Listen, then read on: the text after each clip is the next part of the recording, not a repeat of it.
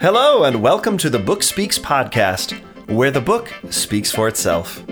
I'm your host, Benjamin Douglas, and this is the show where each week I read a chapter from a different indie author. Thanks for joining me for today's reading.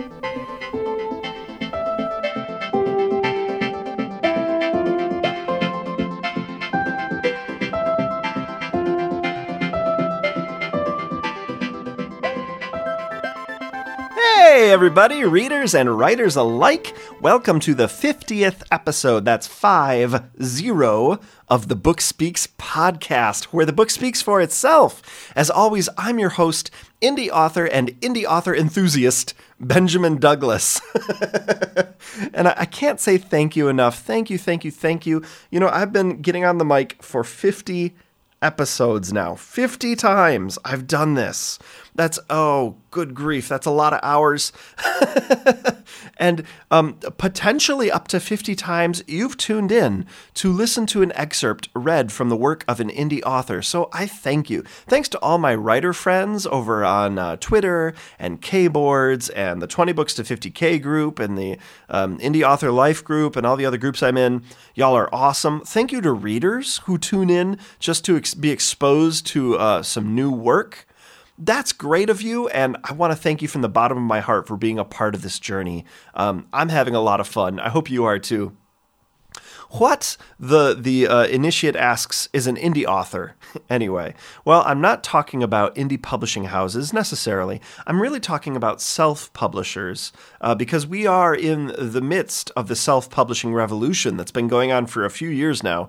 Now, a decade ago, maybe even up to 5 years ago, the idea of self-publishing really kind of had this stigma, you know, oh, that's vanity publishing. That's really just what you do if, you know, you want to see your name in print and no one will take it. But the reality is more and more respectable writers are choosing to self-publish their work as indie authors because of greater freedom, higher royalties, the ability to churn out more, you know, freedom with your schedule, freedom with promotion, just the ability to do it all yourself is really appealing to some people. And you have the potential to make more money, assuming that you're not, you know, one of like the top 5% earners in traditional publishing, who obviously are gods and goddesses, like J.K. Rowling and Stephen King. There are very few of them. So I've been told and given to understand. Anyway, so it's an exciting time to be a writer. It's an exciting time to be a self-publisher or an indie author. I prefer the term indie author just because it's kind of taken on a life, thanks in no small part to Joanna Penn's preferring the term as well. And I like the way it sort of evokes indie musician. Something that I think is kind of interesting is that indie films and indie music are often prized by critics in those fields as more serious than blockbusters or commercial pop hits. But in writing, it's been an uphill battle for self-publishers. The idea of indie, like I said, it's had this stigma. But we're seeing that go away. And part of the reason is because you get the chance as an indie author to put your work out in front of the public with as few gatekeepers as you want. And let the market decide, that is, let the readers decide if they're going to buy it and like it and share it and get other people to buy it and like it and share it and so on and so forth. If you put a self-published book out and it tanks, hey, maybe the book sucks. I mean, maybe it doesn't. Maybe there are mitigating factors, but maybe the book sucks. Maybe there's a reason it wouldn't have gotten published traditionally. But if you put out a self-publishing book, a self-published book rather, and begin a series or begin to put out, you know, multiple books a year or even a book a month, and you start to earn six figures, high six figures, believe it or not, a handful of people, 7 figures a year, you're onto something, my friend. And there are people doing that. So, yeah, it's exciting. Gatekeeper, traditional publishing, we call that whole mechanism. Gatekeepers as indies, because you send your manuscript off and it gets, you know, thrown into a slush pile, presumably, and who knows how many sets of eyes have to go through it before it really gets stamped for approval and you get an advance. But if you self-publish, you have the freedom to be the only set of eyes on your manuscript. Now, best practices do not recommend that. Most people agree you should at least use some beta readers, if not pay a professional editor or two, depending on your skill level and where you are, maybe as much as a developmental edit. But you have the freedom to put it out just by yourself, and there are outlier stories. They seem to be fewer and fewer as the market gets filled up, but it does still happen, where people put it out with only their eyes on it, and it takes off. It gets a life of its own. So that's incredibly exciting. Even if it's becoming less of a daily slog and more of a lottery to hit that jackpot, that's really exciting. And what's even maybe more exciting is that the daily slog part of it does seem to be scalable income, is what Joanna Penn calls it. I would say it becomes a livable occupation, something you can actually do for a job. So anyway, all that is an introduction to indie publishing. If you don't know what that is, indie writing, indie authors. Today, to celebrate 5-0, I'm going to do something I haven't done in a long time, guys. I'm going to read a little bit from my own work, The Science Fiction of Benjamin Douglas. And don't worry, in a couple of weeks, we're going to be celebrating 1 year of episodes. That's episode number 52. And we're going to do something really exciting then that won't involve my own work. But today, I'm going to read from the work of moi, Benjamin Douglas. So I'm going to begin now by reading my Amazon author bio. Yes. Benjamin Douglas writes action, adventure, science fiction with a quick pace, memorable characters, and twisting plots to keep you reading into the wee hours. Opt in to receive his monthly, bi-monthly newsletter and get an exclusive free short story, The Trials of Io, a prequel to his ongoing Starship Fairfax series. You can find and follow Benjamin at the following locations, and then I have links for my newsletter, Twitter, Goodreads, blog, and my email, and this podcast. Good. All right, so there's the gist of it. If you go check out my Amazon author page, you're going to see 9 books. 2 of them are anthologies, The Officer and The Guardian. Both of those are 11 science fiction short story anthologies by Alistair Shaw, editor. And I've got a couple of free books in those, free short stories.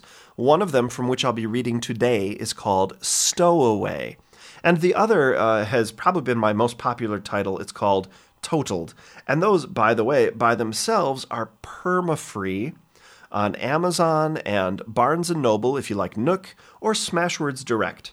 So that means they're completely free all the time. They're both short stories, though. I think between 5,000 and 7,000 words each. They're pretty short. They are both prequels to the Starship Fairfax series, which I'm 5 titles deep into, beginning with The Lunar Gambit. The thing about my Starship Fairfax series is, so this is the way I've been framing this in my mind lately. 2017 was the year I took the plunge and started self-publishing and started this podcast. 2018 is the year of work, when I'm just going to work my tail off writing. And 2019 is going to continue that, but it's going to be my breakout year when I've decided I will make at least $30,000 in the year. And if I don't make at least $12,000 in the year, that is, if I don't clear at least $1,000 gross a month, then I'm going to seriously reevaluate my writing and consider possibly throwing in the towel, or more likely starting over with a different pen name, possibly in a different genre. But I really like Benjamin Douglas. It is actually my name, my first and middle. So I plan on sticking around with this pen name for a while. And I've been encouraged by the release of my series. It's my freshman series. It has a lot of weaknesses. I'm just being honest with you guys. I'm not going to lie to you right now. It has a lot of strengths, too. Exciting action-adventure, very quick-paced plot, some really cool characters I've been told by the readers. Some of them really like some of the characters. But I'm very aware, as my own harshest self-critic, that it needs fleshing out, and it needs, sometimes, especially in the later books, a little more stream of direction to the plot. I get all these subplots going, and what's happening? So I'm actually planning this year to rewrite the series. Right now, I'm finishing my dissertation, by the way. If you follow me as an author, that's why I haven't put anything out in about 3 months. I'm suddenly radio silent.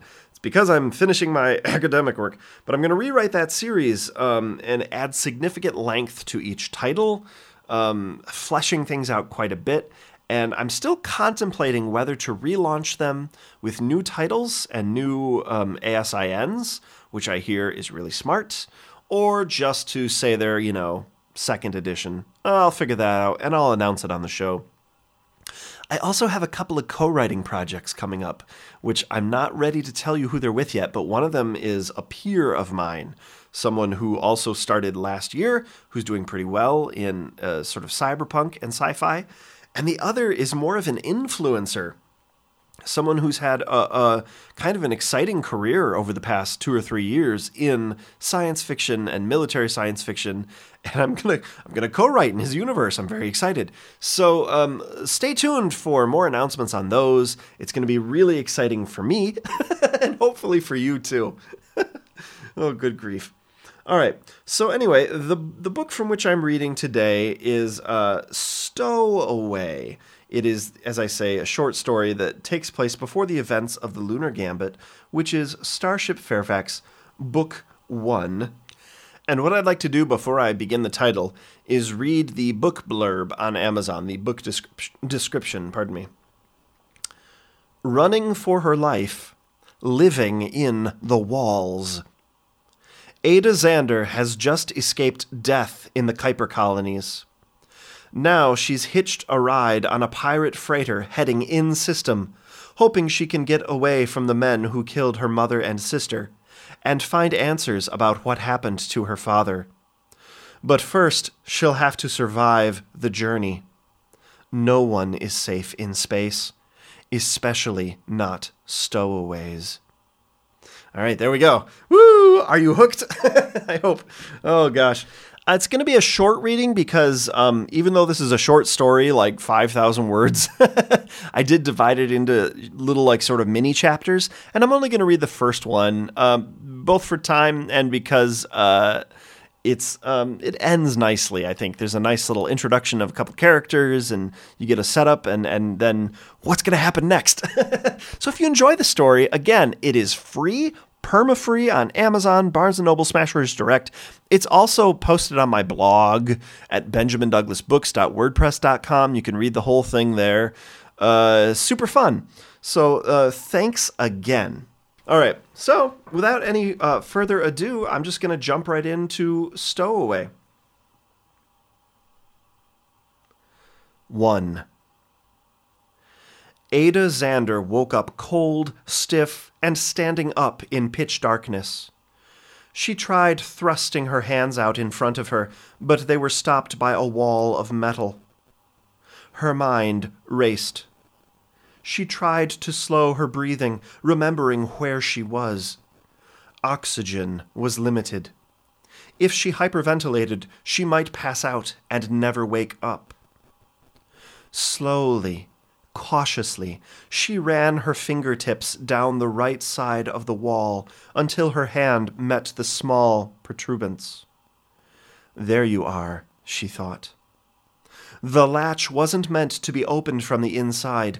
It had been installed as a redundancy, no doubt, in case the ship operators had ever needed to smuggle persons, but most of the time, small cabinets like the one into which Ada had stuffed herself were probably crammed full of ill-gotten goods or illicit compounds. Her fingers locked around the latch. She pulled, it clicked, and the wall swung forward.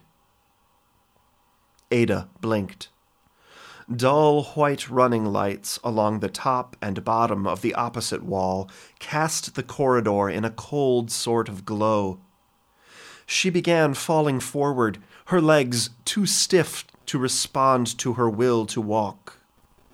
Instead, She leaned in against the left wall of the cupboard, grasping the edge of it as her body swung out and around. She belly slammed the corridor wall, gasping. No one else was in sight. The hallway quiet. She stood there a moment, just breathing, letting the blood flow back to her legs. Of all the risky stunts she had pulled, so far this one had to take the cake. So much of the fact she was even still alive came down to luck.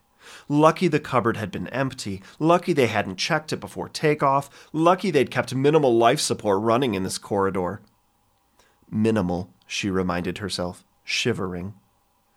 Her teeth chattered and she almost laughed. Lucky or not, she was alive. And that was something. She resolved to find a better hideout than the cupboard. She had no idea how long the ship would be out or where it would take her, though she could hazard an educated guess or two. They were almost certainly headed in-system, and anything in-system was good enough for now. Anything away from the colonies. She stepped away from the wall, testing her legs. They were sore, but they held her up. So far, so good.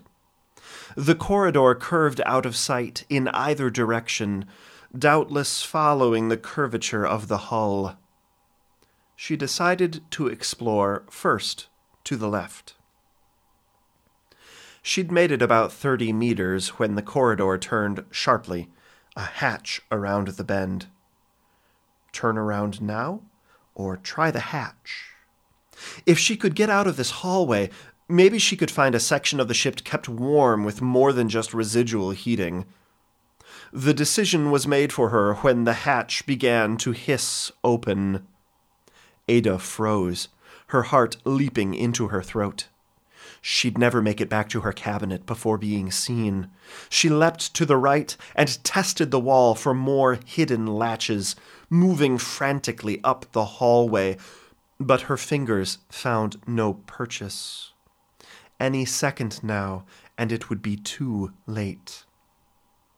Groaning inwardly, she jumped toward the hatch and threw herself against the wall beside it, flattening her back. She was out in plain sight, but it was the best she could do. Maybe whoever it was would come in without glancing to the side of the door. Maybe her luck would hold. Two figures passed through the hatch and into the corridor. Both were of a medium height, and both clad in dark, nondescript clothing. They were chatting in muted voices about the virtues of the ship's sim ale, specifically the headaches it had given both of them after a night of celebrating their current haul.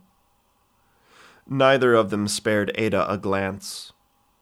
Hope flickered in her heart. They'd taken a few steps when she made her move. She sucked in a quiet breath and spun on the balls of her feet, slipping through the open hatch. It hissed behind her as she dodged into a new hallway and ran right into a tall, broad-shouldered hulk of a man. "Whoa," he rumbled. She tried to back away, but his hands around her arms held her in place. "Do I know ya?" "Let me go," she hissed, struggling to get leverage. She kicked in futility. The man peered down at her, frowning. "Okay." He released her. She turned to run, but all that stood before her was the closed hatch, and she knew what lay behind it. So she turned again, but there was no room to get around the man. He fully blocked the narrow hallway. "Can I get by?" "Well, now, I don't know." He scratched the back of his head. "It ain't every day I find a beautiful young girl down here in the cargo pipes, you know. Some days, sure, but not every day. So it begs the question, who are you? What are you doing down here? Ada pursed her lips. The man didn't sound overly bright. She wasn't used to that. Back in the family mine on Sciron II, between her mother, her father, and her younger sister, she'd been surrounded by brilliance. All this guy seemed to have going for him was the fact that he was too large to sneak past. She fumbled. Maintenance? He narrowed his eyes. I don't remember anyone putting an order in. Think I'd have remembered that, seeing as how I'm the one typically does that sort of thing. His frown deepened. Ada swallowed a lump. No, she said. Well, who are you? I haven't seen you before. Are you supposed to be on this ship? Desperate, she knew. He laughed, a good, deep belly laugh. She hadn't expected to hear it from a pirate. She thought they all laughed like a passel of spiders about to descend on the prey trapped in their webs, but this hulking doofus laughed like an honest man. It was a sound that instantly made her want to like him. Something beeped, and he stopped laughing. He slapped a device on his wrist, opening a comm. Bone Crusher, he growled. Crush, you gonna join us down here or what? The voice that came over the channel was pinched and nasally. Yeah, on my way. He shut it down. Well, sweetheart, sounds like duty calls. So what'll it be? Come clean to Crush or come with and face the committee? Time's a tickin'. Ada cursed in her mind. Well, what was there to lose? She couldn't escape right now anyway, and he clearly wasn't buying the lie. Okay, look, I hitched a ride on Sciron II. Put that much together myself. I was in danger. His eyes narrowed again. No, really. I was being hunted down by, I don't know, I think they were sent by the council. Now you're just telling me what you think I want to hear. Hardly. Look, I may just be a stowaway to you, but I'm telling you, I'm running for my life, and I don't need anything from you. Just let me lay low until you stop someplace in system, and I'll be out of your hair, I promise. He laughed again, a little less raucously this time. No, that won't do at all. Maybe if I was in charge, sure, but that ain't how it works. We ain't got a stop plan for at least a week, see, so you'll need things. Food, water, place to sleep. And I can't get you all those without being noticed. Ship ain't no place for a pet. She recoiled a little at the idea of being his pet. We got what you might call a standard practice with stowaways, he went on. Know what we do with them? Feed them breakfast and put them on dish duty? Huh. Nope. We space 'em.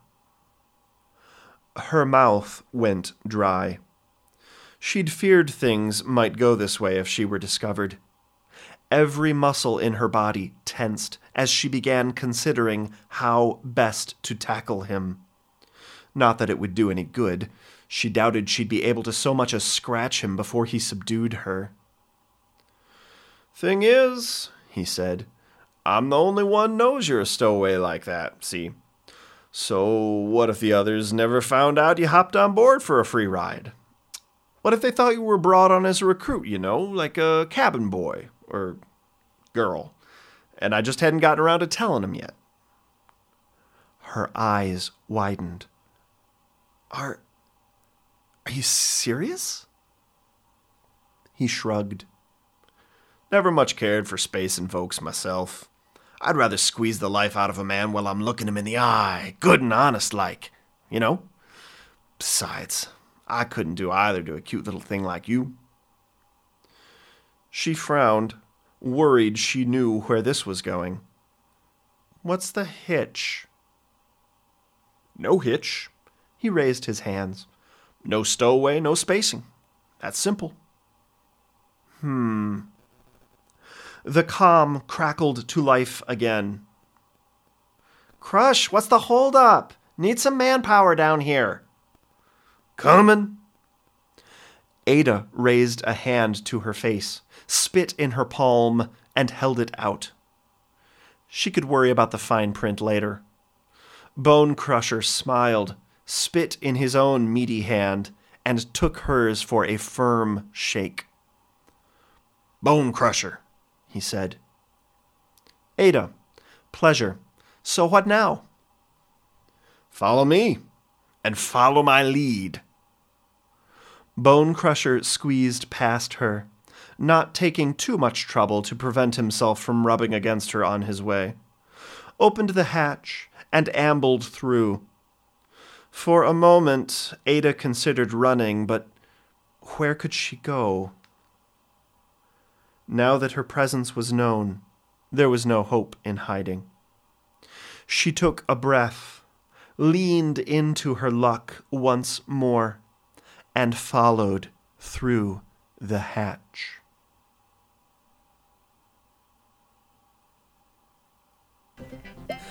This concludes another episode of the Book Speaks podcast, where the book speaks for itself.